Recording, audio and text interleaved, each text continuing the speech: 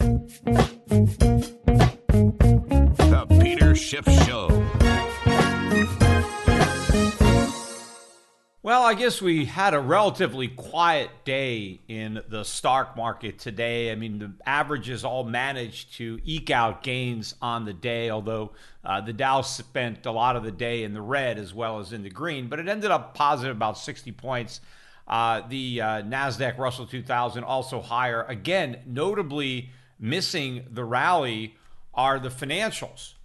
They were mostly negative on the day. They did have a rally yesterday, as I mentioned on the podcast, after many of them making new lows for the year, taking out those key March lows. But they did not participate in the rally today. The sector remains very, very weak, which is a negative sign that a lot of people are overlooking. But the real action today was in the metals, particularly in silver, which had one of its best days in quite some time. It was up better than 70 cents on the day. Maybe even closer to 80 cents. Let me take a look at where it is now. Up about 76 cents, 1663. That's up 78 cents. Just ticked up as I was looking at it on silver. So making a nice gain on gold. That was only up about $13.50. But 1744 is where we closed. GLD, which is the largest gold ETF, hit a new 52-week high today, which means it's at a new 7-year high. I'm going to talk more about gold and the gold stocks a little bit later in the podcast. The gold stocks made new highs for the year. GDX, a new 7-year high. But before I get into what's going on with gold and the gold stocks, I wanted to talk about some of the economic data that came out, not only today, but some data that I meant to discuss on yesterday's podcast, but I actually forgot about it. And that was the weekly jobless claims, which, kind of used to be a yawn. But now it's a big number every week to find out just how many more Americans lost their jobs. And remember, the prior week, it was 3,169,000 people that got the pink slips. And that was revised up to 3,176,000. But the most recent week, the consensus was for only 2.5 million more people to lose their jobs. And instead, the number came out at 2,981,000, which is almost 500,000 more than was expected. Although then later on in the day, I think the state of Connecticut came out and said, hey, our numbers were wrong. We exaggerated, or we put an extra number. And so I think that the number they reported might have been about 200,000 higher.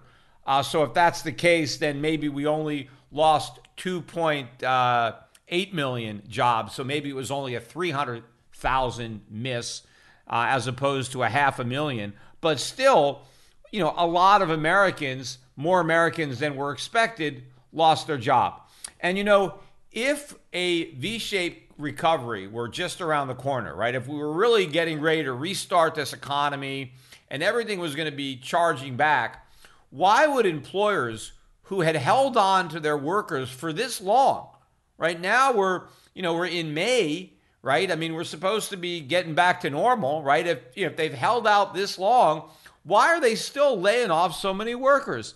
Clearly, employers are not sensing this huge recovery that's around the corner, because if they did, they would be holding on to these workers. They wouldn't be letting them go now after they've kept them, for these last couple of months. I mean, obviously, if they're laying them off now, they think that this is going to be a much more protracted decline, and therefore we're not going to get the back half of that V. Now, also yesterday, we got the important numbers on the Fed balance sheet and the money supply, which come out after the close every Thursday. So they came out while I was doing yesterday's podcast, and I just forgot to look at them. But the balance sheet actually took a pretty big jump, more than I was expecting. It went up $212 billion. That's a much bigger than the $65.5 billion increase that we had in the prior week. Remember, when the Fed was doing QE3, they were doing $80 billion a month.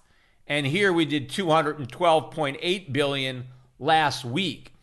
And so what that means is the total balance sheet now, the Fed balance sheet, stands at $6,934 billion, which means that we're probably already over 7 trillion. We'll get the official numbers next Thursday, but over 7 trillion. Remember, the highest the balance sheet got following the end of QE3 was 4.5 trillion.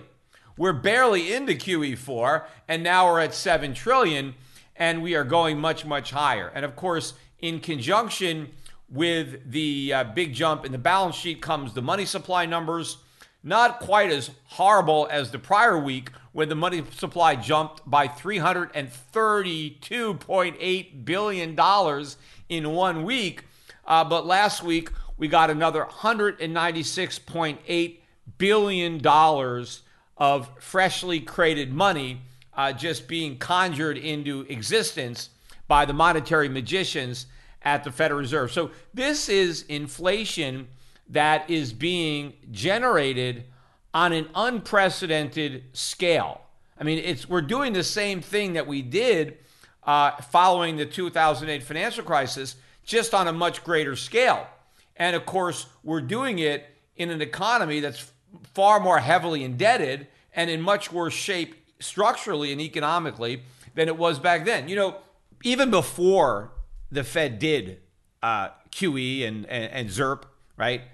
I was warning about inflation. I was out there saying this is going to lead to high inflation, maybe hyperinflation. That's when I was out there saying we're going to have $5,000 gold, right? We're going to have a dollar crisis. And when none of those forecasts panned out, right? That's when everybody started, really criticizing me or making fun of me.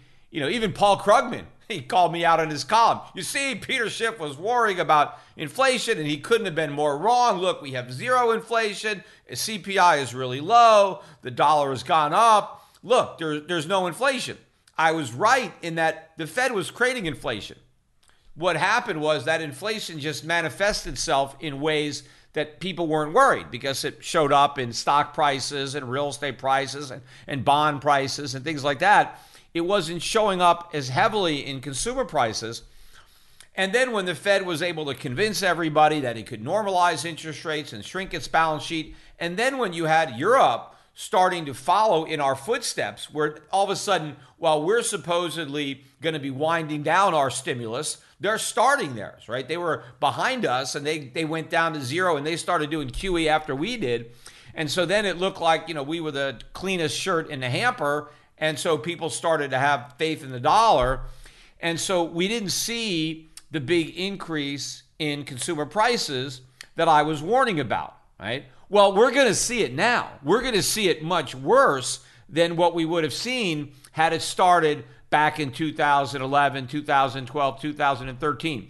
Because not only are we going to have to deal with the consequences of all the money the Fed is printing right now, right?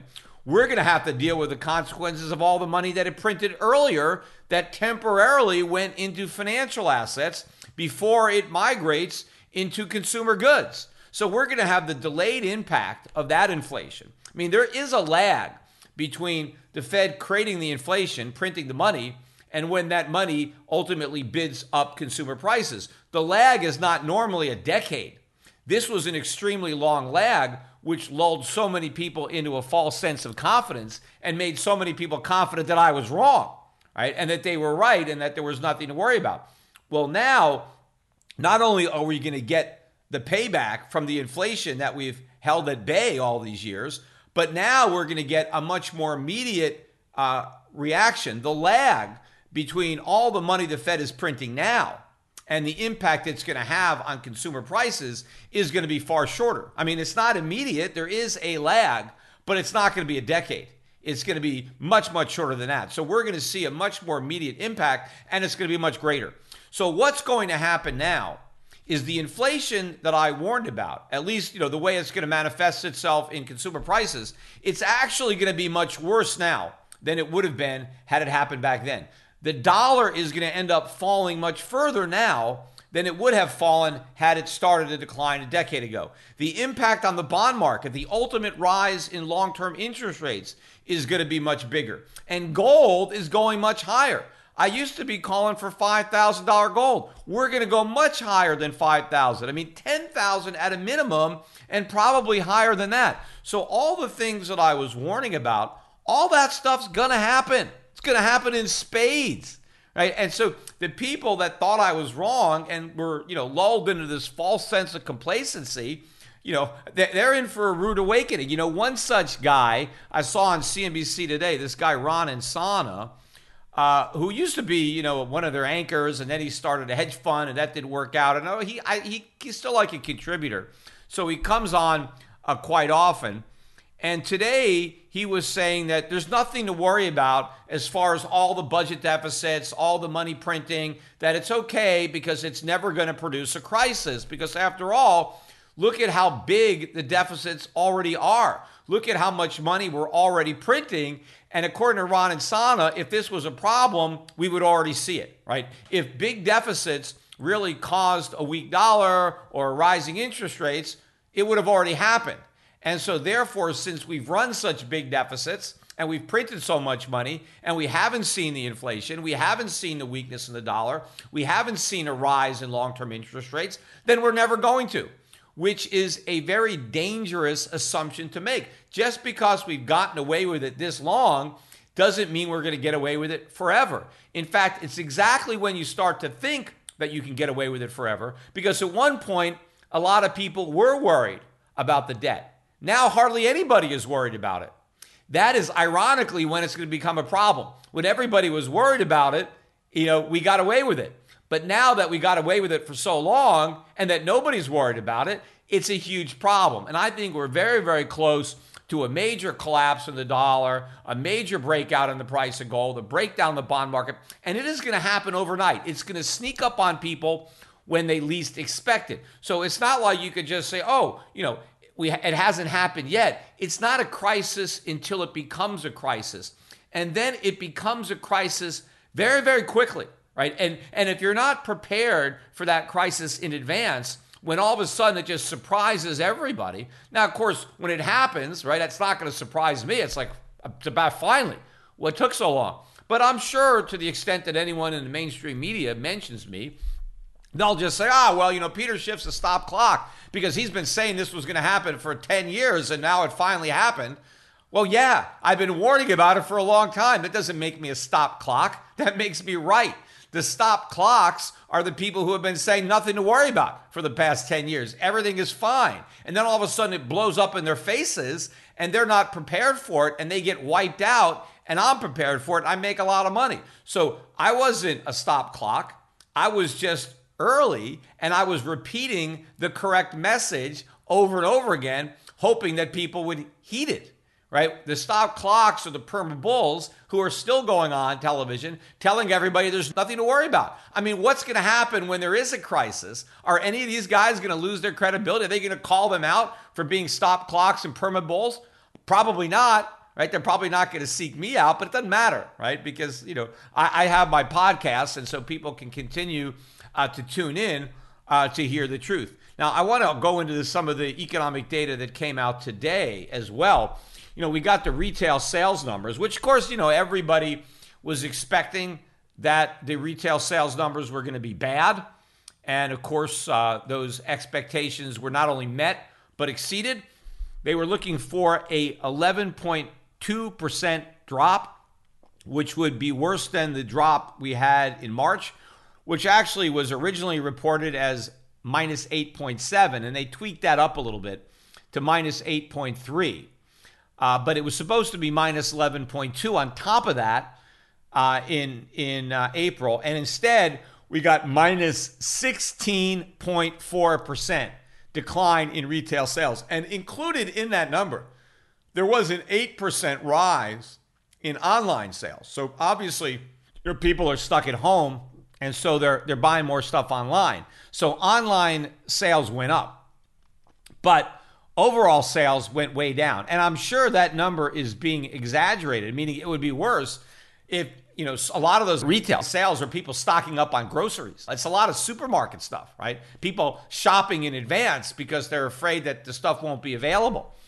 So if it wasn't for that, if it wasn't for people hoarding groceries and items like that, I'm sure that we would have seen a much bigger decline than 16.4%. In fact, when you took autos out, the decline was 17.2%.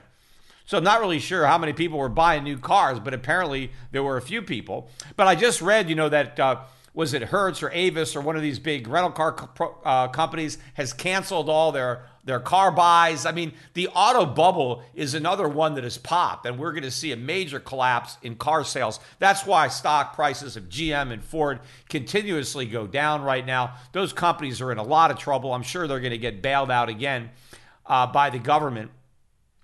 But retail sales, less automobiles and gas, still down 16.2%. A lot of people aren't even buying gas, obviously, because they're not driving back and forth to work. And if they buy it, it's been pretty cheap. Although we had a nice rise in oil prices today. We're back up to about $30 a barrel. That's still very cheap. It's not quite as cheap as it was. But I do have a feeling that once we turn around, we're going to head much higher in these prices, particularly when the dollar cracks. Meanwhile, the people who were smart enough to write those negative price puts on oil, or whoever was dumb enough to buy a negative put option on oil, obviously those options look like they're going to expire worthless, and the people who sold them had a good trade.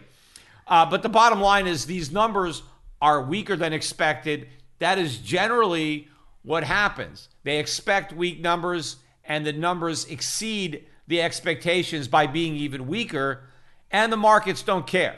I mean, the Empire State Manufacturing was a bit of an exception today. Last month, it was minus 78.2. They were looking for minus 65, and we got minus 48.5. So in that number, it wasn't quite as bad, but it was still horrific. In fact, industrial production, we got the worst decline in history for industrial production, down 11.2%. We've never seen that. They've been following this index for over 100 years, and this is the biggest drop that we've seen. Manufacturing, down 13.7%. They were looking for a decline of 11.4. That's on top of the 6.3% drop in March, so down 13.7. And capacity utilization, not quite as weak as they were expecting, but the weakest ever. This is the lowest number in history, 64.9 in capacity utilization, down from 72.7 in the prior month, which was still a low number. The estimate was 64.1. So all of this economic data that has been coming out is consistent with an economy that's even weaker than everybody thinks.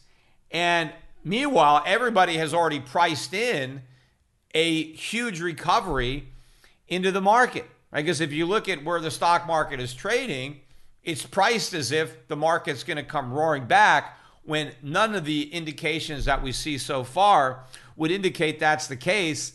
Although people are still, buying the COVID portfolios. Look at Netflix today, up, hitting another all-time record high. That is the trade, right? People are buying Netflix or they're buying Amazon because they're thinking these are the COVID-19 portfolios, right? As everybody is sheltering at home, they're not going to the theater. They're watching Netflix. They're not going to the mall. They're shopping on Amazon, or they're not even going to the grocery store. They're getting their groceries there. They're doing all their shopping on Amazon. So people are hiding out in these stocks. I mean, what they should be doing, right? The real COVID portfolio are the gold stocks. I mean, come on.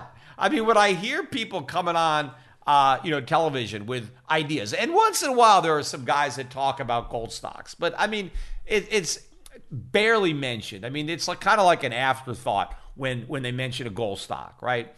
But when they talk about these portfolio managers, what are you doing? What stocks are you recommending? These are the stocks. I mean, other than people trying to bottom pick the banks, which I think is a big mistake, the stocks that are going up, the COVID stocks, but the gold stocks are going up. Gold stocks are making new highs. They're making new 7-year highs. The big stocks, the junior mining stocks, haven't even made a new 52-week high because they haven't even taken out the high from a week or two ago. They're close. But then we're still a long way away from taking out the high from 4 years ago, from 2016. So the juniors are a great, great buy. I mean, the seniors are still a great buy, but the juniors even have more opportunity, which is why one of the reasons I'm telling people to get into my gold fund, because we have a very good portfolio of these smaller companies that I think have really yet to make a big move. And I think that move is coming. So before it happens, you want to get invested in my fund, provided that you're willing to risk losing money if I'm wrong. But if I'm right, the upside potential, the amount of money that you stand to gain in these stocks dwarfs the money that you're going to lose if I'm wrong. So for people who are willing to have riskier investments, I think this is a great time to be buying it. But the point is, why aren't more people figuring this out? I mean, come on, what is going on now? The Fed is printing all this money. We're running massive deficits. We have even bigger deficits to come, right? We've got the printing presses on autopilot. It's going to keep on going. In fact, for the first time this week, I think it might have even been yesterday, the Federal Reserve finally started buying the corporate bond ETFs. They were talking about doing it. They hadn't actually done it. Now they're doing it. And I think initially they talked about it, and that was enough to cause prices to rise because people started anticipating the Fed buying. So the Fed was kind of talking the market up without actually having to step up and do the buying. But apparently that wasn't enough, and now they're actually buying corporate bonds, which they shouldn't even be doing. They have no legal authority to do this. This is all illegal. Nobody even wants to challenge it. I mentioned before, when the Federal Reserve Act was first passed, the Federal Reserve was not allowed to buy treasuries even. They were only allowed to buy, commercial paper, and they had to have gold backing. So when World War I started, that's when Congress wanted to get the Fed to help finance the war. So in order to do that, they had to amend the Federal Reserve Act so that the Federal Reserve could buy U.S. treasuries. They didn't just start buying them and say, well, we're going to do it. They waited for Congress to give them the authority, and then they did it. Well, they're not waiting for any such authority now. They're just acting on their own. I mean, first of all, on their own, they decided that if they could buy treasuries, they could buy any debt instrument guaranteed by the U.S. Treasury, which I think was a stretch. I don't really think that they had the authority to do that. But you can see a way that they can potentially claim it. It was never legally challenged. But hey, we can buy maybe mortgage-backed securities if they're guaranteed by the U.S. government. They might think, hey, that's the same thing as buying an actual obligation of the U.S. government. I mean, I can see how you can stretch that logic. But what you can't stretch is the authority to buy corporate bonds. They got nothing to do with the U.S. government. There's no U.S. government guarantee. And they're not even just buying high credit quality. They're buying junk bonds. They're buying municipal bonds, the debt of states or municipalities. What does that have to do with the federal government? Where did the Federal Reserve get the legal authority to do what it's doing? It doesn't have it. It just grabbed it. But nobody wants to challenge them because Congress is happy that the Fed is doing this, right? Because it's artificially propping up the stock market that they don't want to collapse. It's artificially propping up the bond market, and now specifically the corporate bond market. But if they really want the Federal Reserve to do this, they should follow the law and pass an amendment to the act, and Trump should sign that, and actually give the Federal Reserve the authority to do what they're doing, because right now they lack the legal authority to do it. And of course, I don't think they should have the authority to do this because this is a bad thing. In fact, the only reason they got the authority to buy treasuries was because we were during a war. We were in World War I. Had they proposed from the onset that the Federal Reserve would be able to buy treasuries, I don't think they would have got the votes in Congress to pass the act. But once they got the camel's nose under the tent, then during a war, they were able to con the public into accepting it. That's what's happening now. We have a war on COVID. But now we're just not even giving Congress the authority. They're just taking it. But, also, and I've mentioned this, but I have a lot of new listeners, so I want to point it out again. But there were a lot of congressmen who were very leery in 1917 about giving the Federal Reserve the power to buy treasuries. They were worried that the Treasury would abuse that and they would go into more debt, right? Because once you give the central bank the authority to buy government debt, you make it easier for the government to go into debt and to borrow money. So they passed the debt ceiling. That's where the debt ceiling came from. It was enacted at the same time that we allowed the Federal Reserve to buy U.S. Treasuries. And so the idea was, okay, we're going to let the Federal Reserve buy Treasuries, but to make sure that the Treasury doesn't go too deeply into debt, we're going to impose a debt ceiling. See, the problem with that debt ceiling was that they kept raising it every time they got near it. So it wasn't a real ceiling. It was a fraud. And now we suspended the ceiling indefinitely. So the sky's the limit when it comes to debt.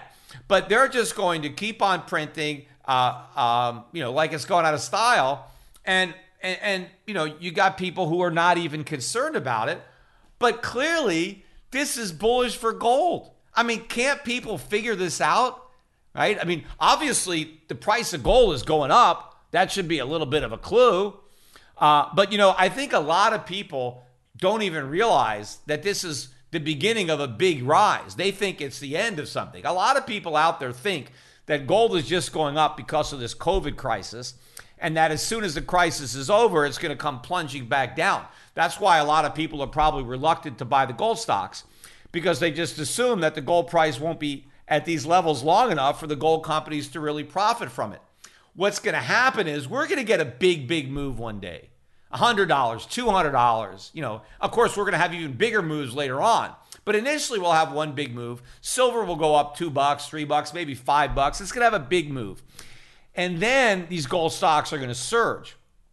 And then when that happens, right, when gold really soars through 2,000, then when people think, okay, gold's going to pull back, where's it going to pull back to? 1,700? So what? These gold companies are going to make a ton of money at $1,700 gold because they're not even priced for that now. They're priced for much lower gold prices because that's what investors expect. They don't care where the price of gold is now. They don't believe it's sustainable. But when they realize it is sustainable, then they're going to be paying up for these stocks. I mean, because this is what they should be buying. Forget about Netflix. Forget about Amazon. I mean, any idiot can just think about buying those, and plenty of idiots are. What very few people are doing is buying these gold stocks. How do I know that? Because nobody is talking about it.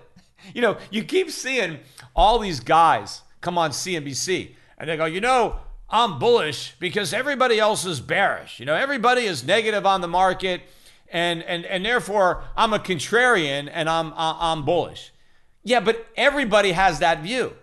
I mean, if everybody thinks that everybody else is bearish, and that's why they're bullish. It's like the Yogi Berra, that the restaurants are too crowded, so nobody goes there anymore, or whatever his saying was, right? It just doesn't make sense that everybody can't think everybody else is bearish, yet in reality, nobody is actually bearish. I mean, there's a few people that are bearish, right? It's not like nobody. But from my perspective, you have a lot more bulls than bears. That's why the market is so close to the highs. That's why the NASDAQ is positive on the year. You can't tell me that everybody is bearish when the NASDAQ is positive on the year, when these overvalued tech stocks are even more expensive now than they were before the year began. How can everybody be bearish? How could you think being bullish is a contrarian trade? It's not at all. What would be a contrarian trade would be buying these gold stocks. But it shouldn't be contrarian. It should be obvious. I mean, look at all this money printing. Look at all these deficits. How can we not have inflation? How can we not have a problem here? It's because the Fed got away with it. You see, there were more people, and I know because I was there, back in 2008 and 9. I wasn't the only one. There were other people that were concerned about QE, that were concerned about the deficits. That's why gold got up to 1,900, right? That's why, the dollar was falling, right? People were worried. But then when it looked like they were wrong to worry, that the guys like Paul Krugman were right, that there was nothing to worry about, that it was fine, and they believed Bernanke that, hey, we're going to exit this, strategy, we're going to normalize rates, we're going to shrink the balance sheet. When that happened, now the people who were worried in 2008, 9, 10, they're not worried anymore. I mean, there's a few of us like me who hung in there, who stuck it out, who have been warning about it the whole time, but more and more people drank the Kool-Aid. So they still can't get it. Now, I think that this is going to happen. I mean, the gold stocks have already doubled, more than doubled off the March lows. Let's see them double again from here because they wouldn't even be expensive if they doubled again. I think they will relatively soon. Maybe once they double again and the price of gold is over $2,000 an ounce, then you'll start to see more people, figure out that the COVID portfolio is a bunch of gold stocks, that the stocks that are going to be the biggest winners based on this crisis are not Netflix, right? That was already an expensive stock to begin with. And yes, more people are going to stay at home, but Netflix has a lot of competition now. It's not the only streaming service that's out there. And a lot of their customers are not going to have as much money to even pay for these services. So I think those companies are going to have a lot of problems. I think Amazon is going to have a lot of problems because the dollar is going to crash and prices of goods are going to go up. And so their customers are not going to be able to buy as many goods. It's funny. I think it was yesterday, Donald Trump put out on Twitter, I think, and he was wondering, what would happen if America just completely severed ties with China, right? We're so pissed off at the Chinese. They're cheating. They infected us with COVID-19. We're just going to completely sever all ties with China. Why don't we just do that? And he is wondering what the result of that would be. Well, let me clear up the confusion for a lot of people who just don't get it, right? It would be a major catastrophe in the short run for the United States. Why? Because China is supplying us with goods that without the Chinese, we wouldn't have, or we'd have to buy them at a higher price from somebody else. And having to pay higher prices is worse than getting lower prices. Now, of course, we could try to make the goods ourselves, but how are we going to do that? With what factories? With what infrastructure? With what trained workforce? We can't do it. And we need China now more than ever before because China also loans us a bunch of money. They loan the U.S. Treasury money by buying treasuries, but they also loan Americans money, buying mortgages, buying corporate debt. They're one of our biggest lenders. And now we're borrowing more money than ever before, which means we need the Chinese more than ever before. So if we completely cut ties with China, we can't get any of their products and we can't borrow any of their savings. What happens here? It's a collapse. Today's episode is sponsored by NerdWallet's Smart Money Podcast. NerdWallet's financial journalists use fact-based reporting for some much-needed clarity in the finance world, helping you make smarter decisions with your money. Get smarter about things like saving on travel, because spending less on airfare means more money for an extra night and maybe a fancier dinner too. Boosting your credit score, since good credit is like a real-life cheat code. And saving for an emergency fund, because life is like a good movie. It loves a good plot twist. Listen to NerdWallet's Smart Money Podcast on your favorite podcast app. Future you will thank you. What's so special about Hero Bread's soft, fluffy, and delicious breads, buns, and tortillas? These ultra-low net-carb baked goods contain zero sugar, fewer calories, and more protein than the leading brands, and are high in fiber to support gut health. Shop now at Hero.co. Prices go way up, the economy implodes, interest rates go up. Chinese actually will be better off, right? They'll be able to invest their savings domestically instead of squandering them by loaning them to us. And they'll still produce all the goods that they're producing now. They'll just consume them themselves, or they'll trade them with other nations that actually have goods to exchange, right? They win. I mean, even Kyle Bass was on. I watched him on CNBC today. He was a bright guy. And I agree with Kyle on a lot of things, but I just totally disagree with him when it comes to his understanding of the game that America and China have been playing. I mean, he thinks that we hold all the cards. He's wrong. The Chinese have the cards. They got the Trump card. They can play it whenever they want. I mean, they've been reluctant to do it. But so if we sever ties with China, it's a disaster. But you know what? Those ties are going to get severed eventually, and it's going to be the Chinese that do it, not us. Because they're going to realize they're going to get tired of throwing good money after bad. We are basically challenging the world because the fact that they haven't dumped the dollar, that is what is emboldening all of these stimulus plans, one after another. There's no limit to how much we could spend. And since we've basically said that, see, we're scaring the world, right? In the past, we at least pretended that we were going to do something about the debt at some point. Right. And, but now we're not even pretending anymore. We're actually saying it doesn't matter. It doesn't matter how big the debt is. Doesn't matter how much we borrow. We never have to pay it back. We're never going to suffer a consequence. This is when our creditors have to be, oh, my God, we got to get out of this. Right. I mean, that's why I said when we pretended to be worried about the debt, that's when our creditors, had some sense of security because they thought that we were going to do something about it.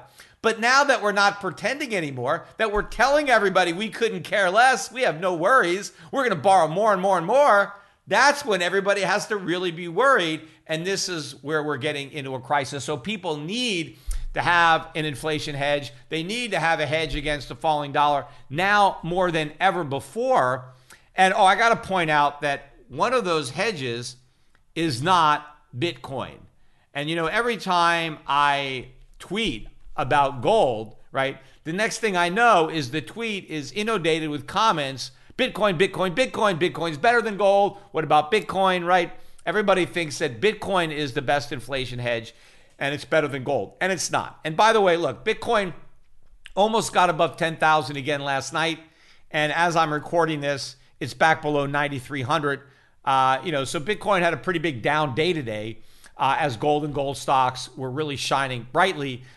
Some of that luster came off of Bitcoin, but I don't look at Bitcoin as an inflation hedge at all. Now, I know there are people who think it is, but they're wrong. Now, if a bunch of people who think it's an inflation hedge buy it, then the price could go up for a while, but it's not a hedge against inflation. And let me explain why. So the reason that gold is a hedge against inflation is when you have inflation, right, and you're printing money, the value of money is going down, right? You're creating more of it. And so the result of that is that the price of goods goes up, right? All goods move up. Now, gold is a good, right? It's a commodity, right? That became money, but it's also a good. And it has a value relative to other goods. So it has a relative price, right? Because, gold is used in jewelry, but it's used in industry. There's all sorts of real world uses for gold, right? That's why it's so valuable. Now, you can relate the price of gold to the price of any other good, right? Because if you take money out of the equation and you go back to barter, that's when people would exchange one good for another good. And in a barter economy, you have to have some value between goods. How much, is wheat worth in terms of oil, right? Because if you're trading wheat for oil, you have to have an idea of the relative value between those two commodities. Now, when gold comes in, you basically now relate all those commodities instead of to each other, you relate them to gold. So gold has a relative price to all the other goods and services that you buy with it because it is a good in and of itself. So it has a value that can relate to the value of other goods or other services. And that value could go back for thousands of years for a lot of different goods and services. Obviously, some goods are new and didn't exist 1,000 years ago, but there are plenty of goods that humans have been consuming for 1,000 years, and you can go back and you can see relative prices. So you can know if something is cheap or if something is expensive. So now, if the government is creating inflation and the price of goods are rising, well, so is the price of gold. Gold could maintain its relative relationship with other goods, or it could actually go up in value relative to other goods. But that's your inflation hedge, because when you're holding your savings in gold, you have a good that will go up in price when the dollar falls, when paper money loses value. So it's an inflation hedge because you've hedged the cost of other goods by owning a good that is going to go up. You're getting out of paper, right, into a real good whose price will go up and its relative purchasing power will be maintained, right? How much oil you can buy with an ounce of gold, how much wheat you can buy with an ounce of gold, that will be maintained no matter how much value the paper dollar loses, right? You can have hyperinflation and you can need millions of dollars to buy a loaf of bread, but it's not going to change how much gold you need to buy that loaf of bread.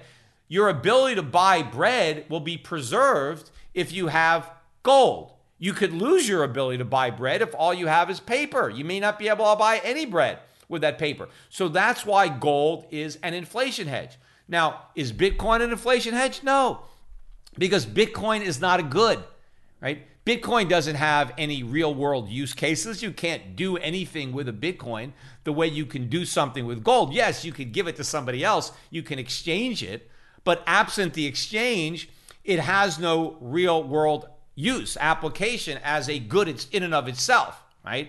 And so since it's not a good, it doesn't have a value relative to other goods. It doesn't have any kind of price that we can discern. I mean, there's no history of what is a Bitcoin worth relative to any other commodity. I mean, we have 10 years of price action, but what does that mean? And in fact, if you just look at Bitcoin 10 years ago when the value was tiny compared to where it was now, if you want to compare the price of Bitcoin to any other good, Bitcoin looks extremely expensive. Bitcoin looks like it's way overvalued relative to any other good. How could it possibly be an inflation hedge?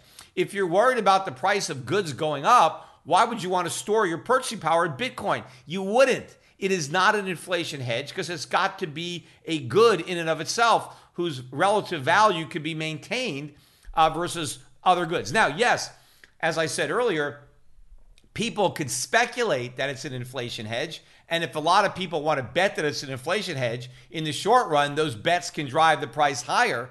But in the long run, it won't be an inflation hedge. The price is going to collapse. Let me just see if I know I've touched on the points that I wanted to make, and then I'm going to go to the Q&A from the week. Let me just take a quick look here. Yeah, I think that's about it. So let me turn my attention. I got a list here of the questions that people have been asking. Again, if you don't know where these questions are coming from, they're coming from the live chat. And I see somebody is, just paid 10 pounds, I guess, to ask me a question. And so I don't get to the questions immediately, but we keep, not all the questions, but I get to a number of these questions, and I've been doing it on Fridays. By the way, we are going to be upping. I'm getting some new equipment. Remember, my goal here, I was going to build an entire studio, and I still intend to do that, but everything has been delayed. All the construction has been delayed due to COVID. But eventually, I'm going to have really good lighting, sound. I mean, it's going to be top notch. But I have been picking up some things to bridge me over, to have kind of a makeshift operation going on here in Puerto Rico. Although I'm going to be going up to Connecticut sometime soon. I'm not really sure. Maybe at the end of the month or early part of June, I'll be heading back up to Connecticut for a couple of months before coming back down here. But anyway, so let me get to the questions. First one. Some say MMT money with 0% rates will find its way into stocks, causing stocks to go up. Bonds and gold will crash. Please comment. MMT, modern monetary theory. Again, it's not modern. It's not really a theory because we know it doesn't work. And I suppose it relates to money in some way. But look, yes, if we have enough inflation, prices of stocks will go up. Not bond prices, though. Bonds are going to get killed with inflation. But stocks could go up. Look, the Zimbabwe stock market soared when they had hyperinflation in Zimbabwe dollars, but it crashed in terms of gold. And that's what's going to happen. Gold is not going to crash. The stock market is going to crash priced in gold. It may not crash priced in dollars because the dollar will crash more than stocks, which is why I'm not advocating that people stay short. I'd rather short the dollar by being long gold. I don't want to fight the Fed. I want to bet on the Fed. I want to bet the Fed keeps printing, right? That's what they're doing. They say, don't fight the Fed. I'm not. That's why I'm buying gold, right? And if you're not buying gold, you are fighting the Fed. And you should be buying gold stocks because then you're on the Fed's team. The Fed's team is create inflation, destroy the value of the dollar. Now, they're willing to bet that they can turn from the brink, that they can have just enough inflation, but be able to turn it off when they want. And there's no way they're going to do that. It's going to be like Frankenstein and his monster. See, the Fed thinks it can control the monster. It can't. The monster is going to turn on the Fed, but unfortunately, it's the entire country that's going to get killed. Anyway, next question is from Therese. That last one was Ryan Peterson. This one is from Therese. Average millennial with 50 to 100K in a 401k. Should we see the volatility in the market as a gift and continue to dollar cost average into the market? If we have 20 to 30 years, no. I definitely don't think that you should follow the advice of the mainstream and just dollar cost average into this market. That's the standard pitch, that just be a long-term investor, buy and hold. And I think the U.S. stock market is very overvalued, and I wouldn't buy it. I wouldn't hold it. But I do think that advice applies to other stocks in other parts of the world. I think there are a lot of stocks that you could buy if you are a long-term investor and even a short-term investor right now. I think there's a lot of stocks that look good, but I wouldn't attribute that to the U.S. I think just buying, let's say, the S&P 500 is going to be a big, big mistake because I think it's overvalued. I think it's going to go down a lot. You're going to be in a big hole. And even if it doesn't go down, it's only because the dollar went down more, and so your portfolio will not keep pace with the actual increase in the cost of living. Next question is from Ben Fernandez. Peter, speaking of Norway, what are your thoughts on Americans relocating to Norway? It's one of my favorite places to visit, but high taxes are a drawback. Yeah, I've only been to Norway once, and it was a long time ago. So I don't really know too much. I mean, look, if you like a lot of sunshine, I know, at parts of the year it's very sunny, but other parts of the year it's very dark. You're very high up. I can get pretty cold in Norway. Look, there are high taxes there, but some of the taxes are lower than the taxes are here. It just depends. And I think that the likelihood that taxes go down in Norway in the future is a lot better than the likelihood that they go down here. So it's probably a better place to be than the U.S. Given the severity of the problems that we're facing that I don't think the Norwegians are facing. And so, yeah, I mean, I think that it's probably not a bad move if you like that lifestyle and that climate or that environment. I know that the Norwegians, I mean, they all speak English pretty well. Even if you don't speak Norwegian, you could probably make it over there. But it's probably a good thing if you do.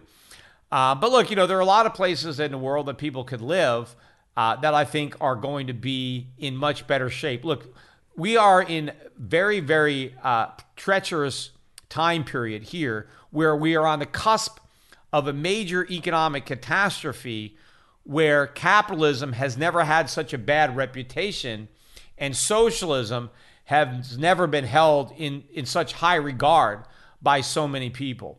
So it's a dangerous time to be a democracy. And these are risks that people need to be cognizant of that many people just dismissed. Peter, since the physical metal is hard to get and paper metal is cheap, does it make sense to buy silver derivatives and ask for delivery? Look, if you're going to buy metal for delivery, just buy it. Now, a 100-ounce bar, right? The only silver that you can get delivered is a 100-ounce bar. And I don't think the premiums on a 100-ounce bar are that high. It's the smaller denominations that are commanding the bigger premiums, but you could call up Shift Gold and find out, and then you can find out what it costs. I've never actually done it, and I do think it's going to happen at some point. But yes, you can buy a contract, and I think a full contract is 5,000 ounces of silver. But you can buy the contract, and maybe you can get a mini if you don't want that much, right? But you can buy a contract, and then you can exercise it and put in a notice that you want delivery, and then you have to pay for it in full, right? When you buy a futures contract, you don't have to put up the face value. You have to put up a minimum margin requirement. But then if you give notice that you want delivery, you obviously have to pay the full cost.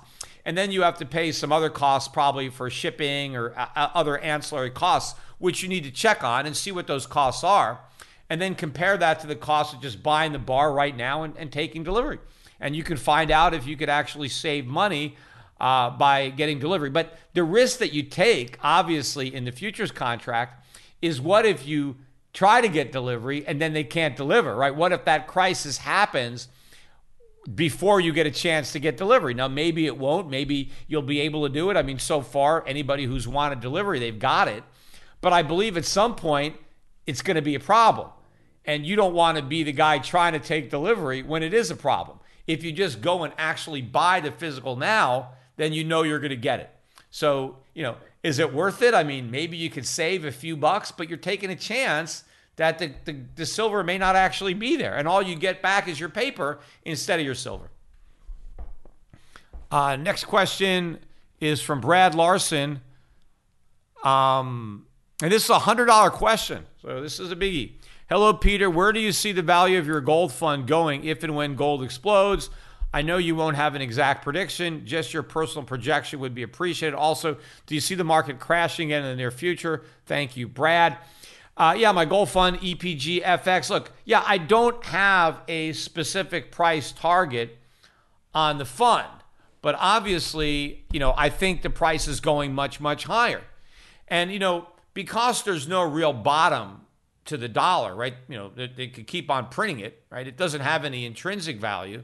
So it can keep losing value. Then there's no ceiling on the dollar price of gold. And therefore, there's also no ceiling on the dollar price of gold stocks. In fact, there's no ceiling really on the dollar price of any stocks, but in particular, gold stocks. So look, I don't know how much higher it's going to go. I just think it's going to increase by multiples of its current price. And I believe that gold stocks will go up more than traditional stocks in any environment. Even if we have massive inflation, which lifts all boats and all stock prices go up, which means they're not really going up. It's just the money is going down. And so it just looks like, if you're going backwards 20 miles an hour and you're standing next to something else that's going backwards by 30 miles an hour, it looks like you're going forwards, but you're not. You're just going backwards more slowly. And that's what's going to happen. People are going to be losing wealth more slowly in stocks than people are losing it in cash. But regardless, I think you're going to see the biggest move in gold stocks. So I think real people should just be piling in to my fund if it's suitable for you. I mean, obviously there's a risk that I'm wrong, but you always take a risk that you're wrong no matter what you do. I mean, all the investments that are being heralded as being safe, I don't think they're safe at all. I mean, you've got a lot of financial advisors that will tell people, oh, you can't take risks now, you're too old. You better put your money in muni bonds and treasuries and, CDs and things like that. I think they're taking a tremendous risk. I think the riskiest place you can have your money is cash. I think what the traditional, Wall Street firm regards as being safe, I think it's highly risky. So, Wall Street thinks you're playing it safe in treasuries. I think you're gambling. Now, maybe I'm right. I mean, if they're right, then okay. But there's still a risk that I'm right. I mean, I've been right before. It's not impossible that I could be right. So if I am and they're wrong, there is tremendous risk in holding what is considered a safe, no-risk investment, right? So whatever you choose to do, you have to decide which risks you want to expose yourselves to and which risks you want to mitigate. I think the risks to be mitigated are inflation and a weak dollar. And the way you guard against those risks is by selling those types of investments that most people consider safe, which are actually very risky, and getting into things that I consider to have less risk, which would be gold or foreign stocks that pay good dividends. They may have more volatility against the dollar if you want to just define risk as volatility relative to the dollar. But if the dollar itself is what you believe is risky, then yes, the dollar is never going to fluctuate relative to itself. So from that respect, there's no risk in losing dollars if you hold dollars. But the risk is that the dollar loses its purchasing power. So what good are your dollars if you can't buy anything? I would argue they're no good, right? Preserving dollars that have no value means you preserve nothing. So if you want to preserve your purchasing power, you got to get out of the dollar and you got to look elsewhere. Next question is from Gerardo Soto. Peter, you mentioned that the unemployment rate is under pressure in the labor statistics, is underrepresented. What do you think the actual number is, and where do you think it will be in the depths of the depression? Yeah, the numbers are, look at the U6 number, which is more accurate than the headline number, which includes people who are involuntarily working part-time, and it includes some of the discouraged workers. It includes discouraged workers who have been discouraged for less than a year. So they're still considered unemployed, right? You're not looking for work because you don't think you can find a job, right? They're not considered unemployed in the official number, but they're in the U6 number. But after they've been discouraged for more than a year, they're not even there. So if you counted the unemployment rate the way we used to count it, maybe in as late as the 80s even, right, which is anybody who is not looking for work because they don't think they can find a job.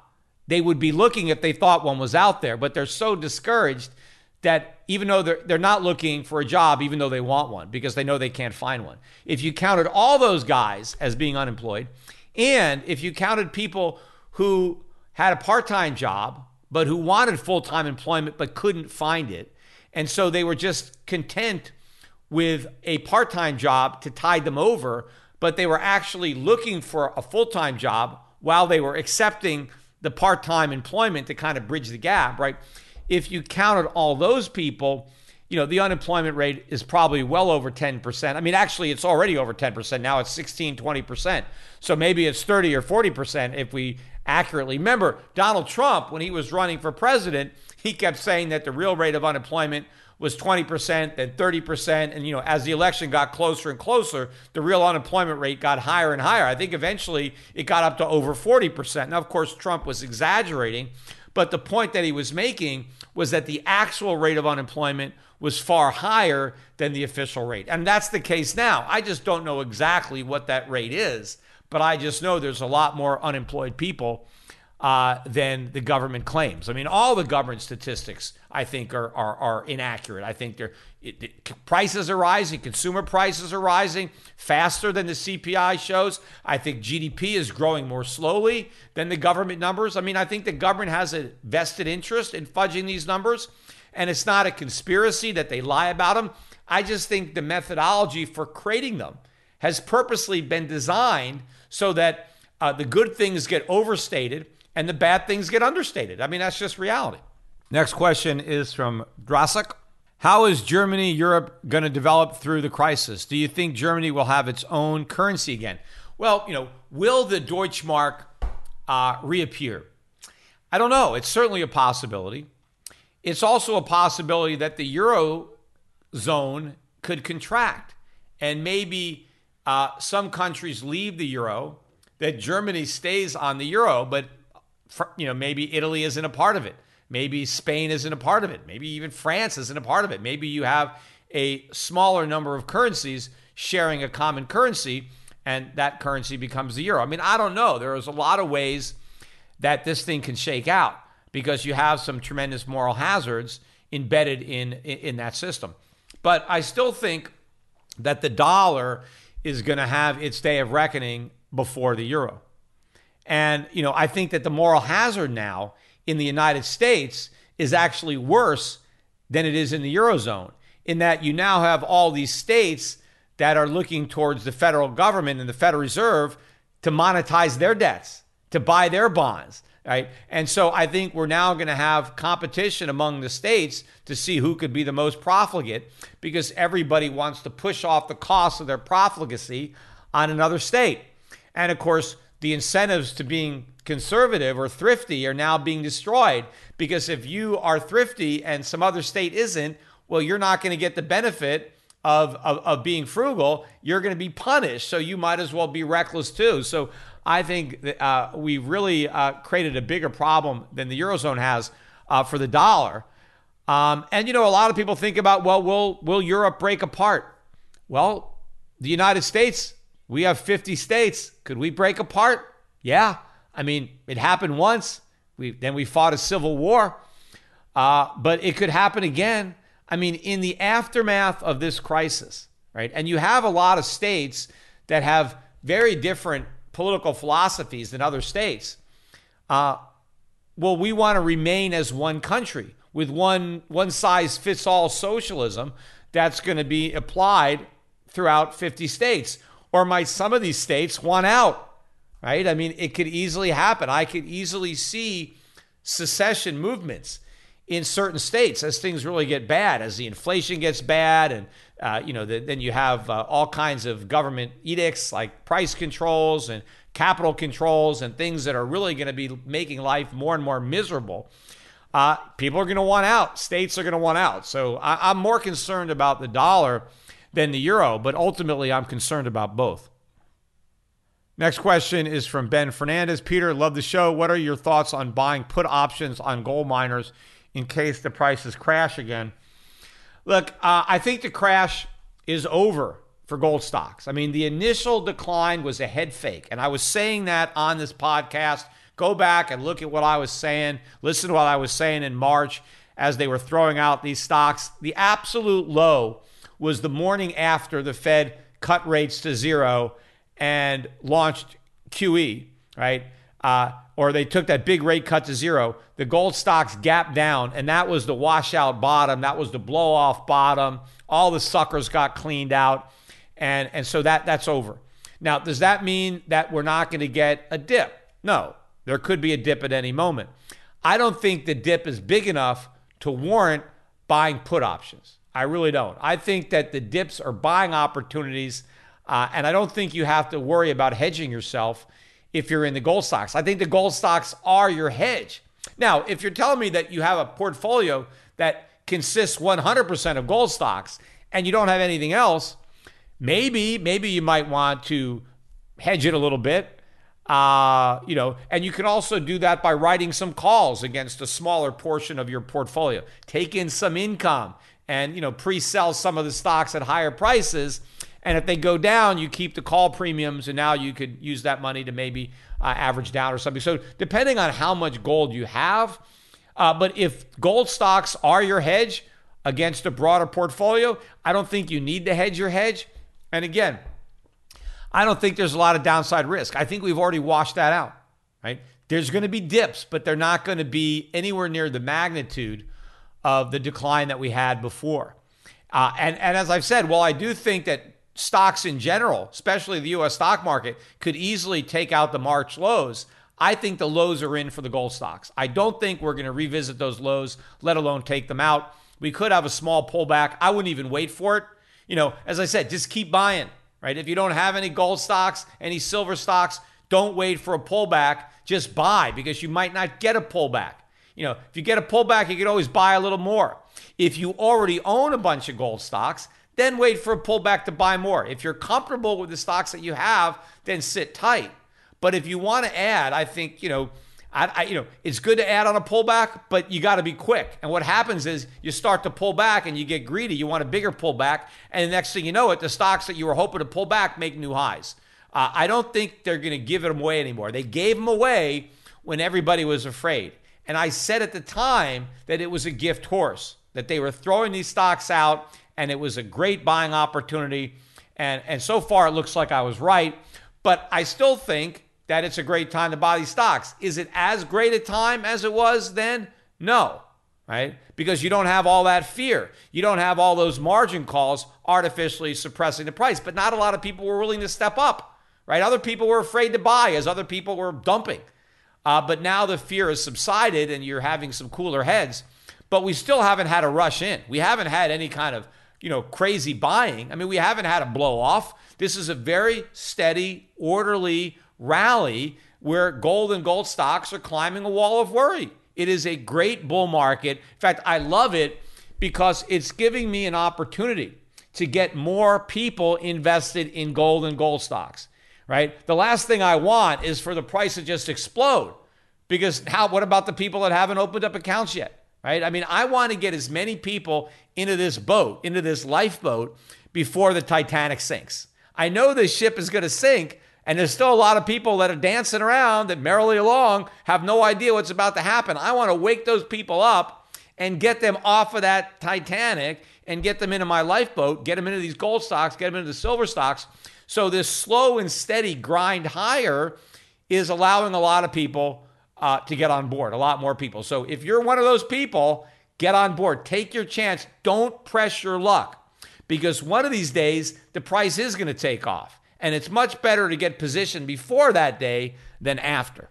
Next question, what's the best way to invest in gold ETFs like GLD or futures? Look, I think in retirement accounts, that's when it makes more sense to have the ETFs. But, you can have gold IRAs at Shift Gold. If you want to have the physical and you don't want to have an ETF, but, a lot of times you still have a third-party custodian, so, you can have an ETF, but everybody should own some physical gold.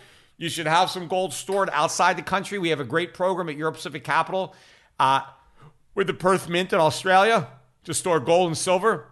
Same thing with gold money. They have a lot of vaults you can choose from all around the world. So it's good to spread your gold around. Don't have it all in one place. One thing I don't recommend as an inflation hedge or a way to buy gold is numismatics, rare coins. I mean, they're specialized. I mean, for collectors. And yeah, if you buy the right coins at the right time.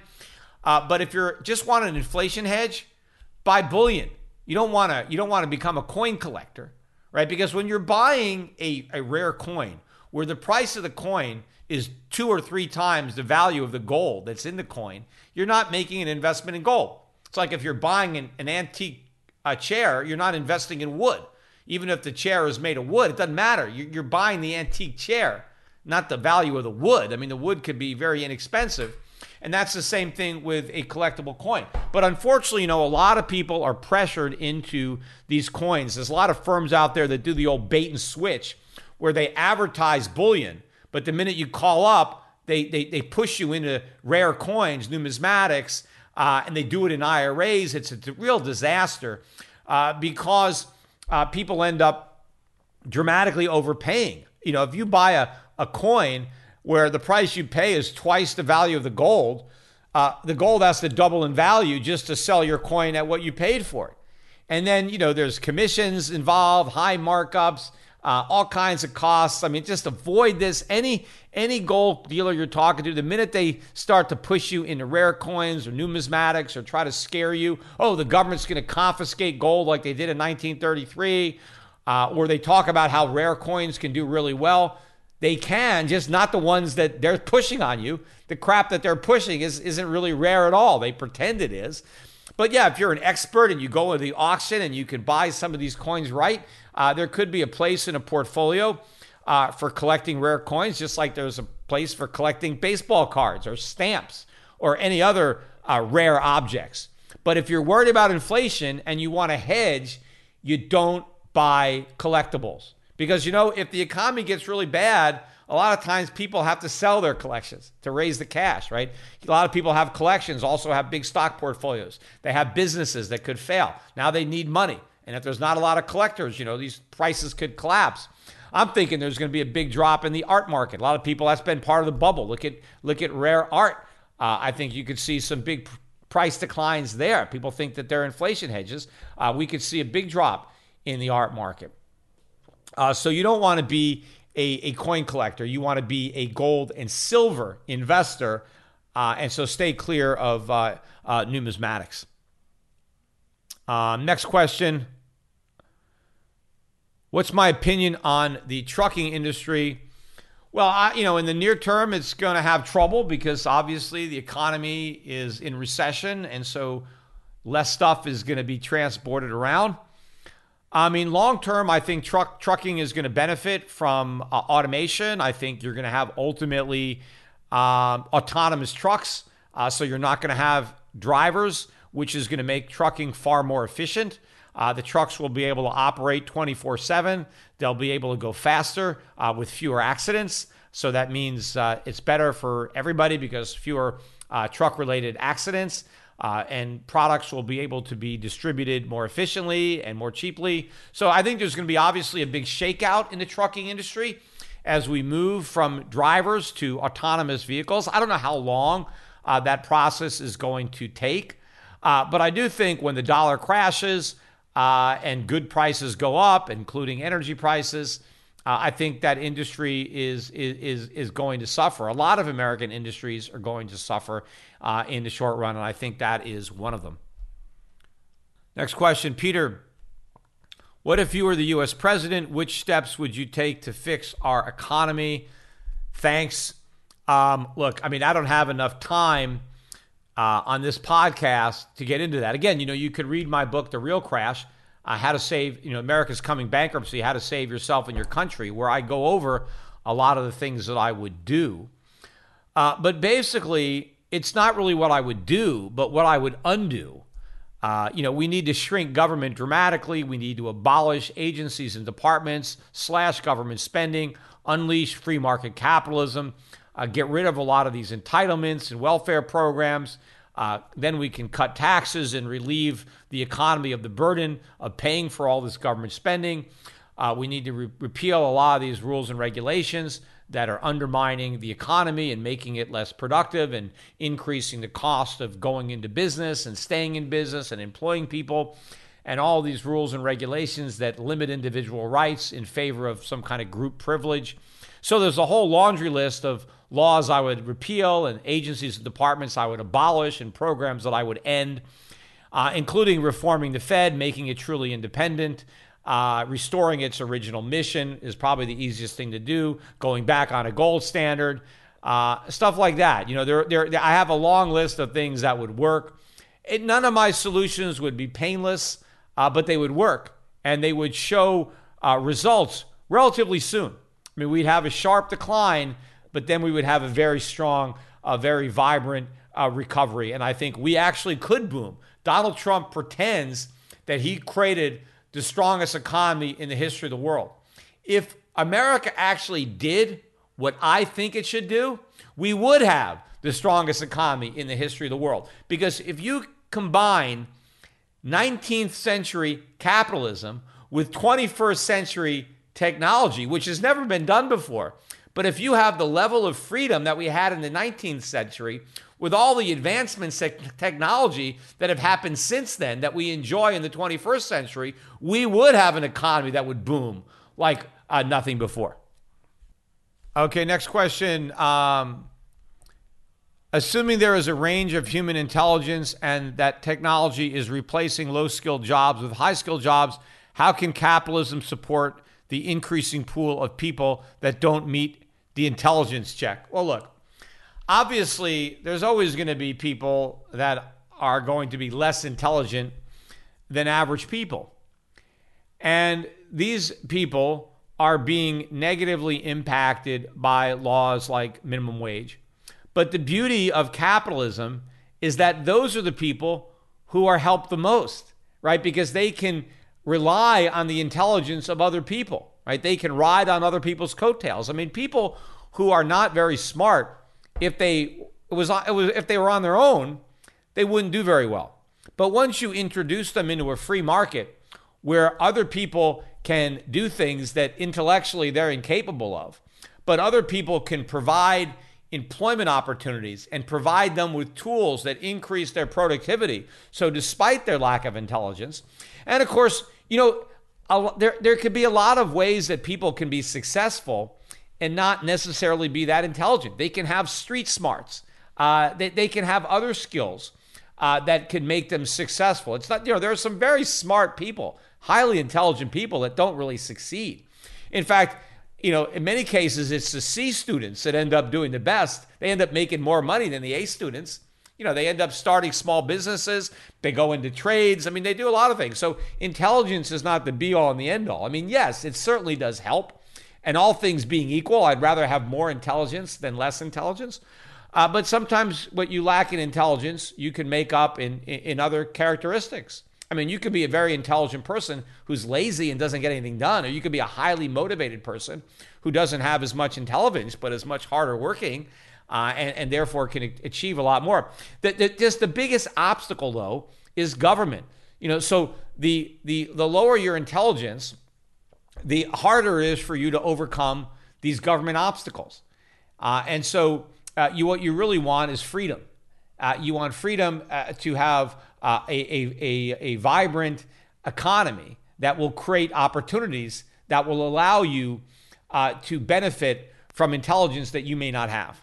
Oh, but the other question is, what about the labor, right, that is replacing the jobs, right? Isn't it bad for the low-skilled, low-intelligent people because we end up with robots and machines that can throw them out of work? And this is a big fiction. They are actually the primary beneficiaries. See, all of these labor-saving devices, the end result is that consumer goods become less expensive. Now, who benefits when consumer goods become less expensive? Poor people, people that have fewer skills or less intelligence. Very rich people, it doesn't matter, right? If you're a billionaire, does it matter to you whether something costs $500 or $200? No, you can buy as much of it as you want. It doesn't matter, right? You think, Zuckerberg, does it matter to him, what the price of an iPhone is? Does he have to check the price? I mean, he's got so much money. It's not going to make his life better if the price goes down, right? Because he's not even going to know. The price could go up 10 times. He wouldn't even know the difference, right? So it's not going to impact him, right? The people who are impacted by lower consumer prices are people of moderate income, where a reduction in price has a meaningful impact on their standard of living. So what happens is, as labor-saving devices bring down the cost of living, it's the lower skilled people that reap the lion's share of the benefit. Now, they are going to have other jobs. See, that's the fallacy that, if we eliminate the job of the truck driver, right? If we automate trucks and therefore we no longer need a human being to drive a truck, well, then that person is permanently unemployed. They're not. Their labor has been freed up to do something else now that they're not stuck behind a wheel, right? Because now that car can drive itself and it's more efficient and therefore prices can come down, we have more resources for other things. Look, there is no limit to what people want, right? People want an unlimited amount of stuff, right? Everybody wants as much as they can. Needs and desires are not limited. They're constrained by our ability to produce them. And one of the constraining factors is labor. And so the more labor we can free up from doing mundane, repetitive jobs, the more labor that can be freed up to do other things that would require human interaction or other creative things or things that the machines can't do, right? Now, what if you say, well, what if the machines can do everything? What if we find a way for machines to do everything? Well, then great. Well, then humans would never have to work. Wouldn't that be a paradise if everybody had a machine? I mean, think about it this way. Put the machine in your own hands, right? What if a worker could send a machine to the office to do his job, a robot, right? What if I had a robot that looked exactly like me, right? And I had a job, right? And I could just send my robot to do my job, and I would just collect the paycheck and do none of the work. My robot would just go to work because he's a robot, doesn't have any feelings, doesn't need any, he just does all my job. And my boss doesn't even know it's a robot, right? I mean, so the robot put me out of work, but I'm better off. I'm not working, but I'm getting all the money. It's the same thing.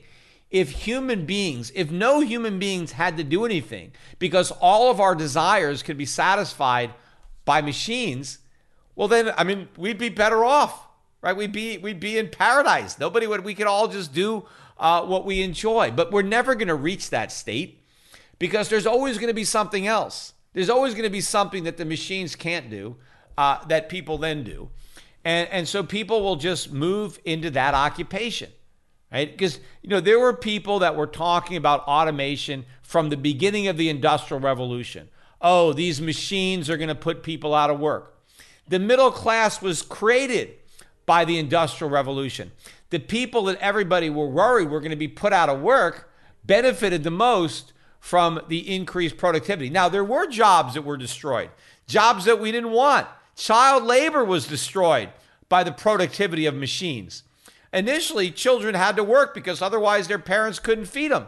But their parents became more productive because of machines, and their kids didn't have to work. The same thing happened to a large extent with women. Women didn't have to work either outside the home because their husbands were productive enough that they could support them. And the work week. Do people want a longer work week or a shorter work week, right? People look forward to the weekends, right? It's thank God it's Friday, not thank God it's Monday. So if we become more productive, maybe we have fewer days in the work week. Maybe we have 4 days or 3 days. When I was a kid, I used to watch this show, the Jetsons, Hanna-Barbera. It was like the Flintstones, only in the future. And the show was from the 1960s. And so the people who were writing it just assumed that the trends that existed back then would just perpetuate into the future. So in the future, George, who was the husband, he had a job. Jane, his wife, didn't work, right? Because women didn't work back then. So she stayed home with the kids. But George, he only worked 3 days a week because he said, these 3-day work weeks are killing me. That was one of the jokes. And he worked a couple of days and he would complain. He would say, my button pushing finger is killing me. I had to push the button 3 times today, right? So basically, they assumed that businesses were going to continue to be as productive in the future as they had been in the past, right? And he worked for this company, Spacely Sprockets. Like a sprocket was like a widget, but they made sprockets. But they just extrapolated that. And so, in the future, people worked a lot less because machines did the work for us. We became more productive as a result of automation. So that is the reality. Automation is a good thing. Productivity is a good thing. But you always have fear mongers in government that are trying to scare people into believing that they have something to fear. And of course, yes, in the very short run, if a machine puts a trucker out of work, it is a temporary problem for that individual. But hey, that's life. People have to roll with the punches and get over that problem. But collectively, we all benefit, and that individual will benefit. In fact, a lot of truckers, right? A lot of truckers own their own trucks. And the minute they can automate, they can buy more trucks, and they can make even more money managing a fleet of automated trucks than they could when they were driving their own truck. Next question. I believe we are in a dead cat bounce right now, and the real crash is yet to come. Will the real crash take down precious metal mining stocks? No, the real crash that I'm talking about, right, which is the title of my book, right, The Real Crash, has got nothing to do with the stock market. It's a crash of the U.S. economy. It's a crash of the dollar. It's a crash of the bond market, right? When this whole house of cards comes crashing down, gold is going to soar. Right? So gold stocks are going to go along for the ride. In fact, they're going to be in for a bigger ride. So when the real crash finally comes, that's when I think the people who have been following my advice finally clean up. Last question. What's the best way to bet on oil besides USO? Obviously, look, if you want to bet on oil, you could buy some of the big oil stocks. Right? I think a lot of these major oil companies are at very attractive prices right now. As I've been saying, I don't expect this oil sale to last permanently. It's going to last for a little while. During this time, a lot of the marginal companies are going to go bankrupt. A lot of the U.S. shale producers are going to go bankrupt. They were the marginal producers, the high-cost producers. They won't be there the next bull market, and that means oil prices are going to go a lot higher, and that means the companies that survive to see the next bull market, who make it through the bear market, are going to make even more money when oil prices end up going even higher, since there are fewer players in the game. So yeah, I like the stocks. In the meantime, these companies pay very good dividends. Some of these dividends have been cut recently, and they're still pretty high, even after they've been cut. But once the price of oil goes back up, they'll be able to restore those dividends. So if you buy them now at the current prices, by the time they're able to raise their dividends back up, then you're going to have a fantastic yield. And I think that yield will ultimately be a good inflation hedge because as oil prices rise, they can increase the dividends that they pay you.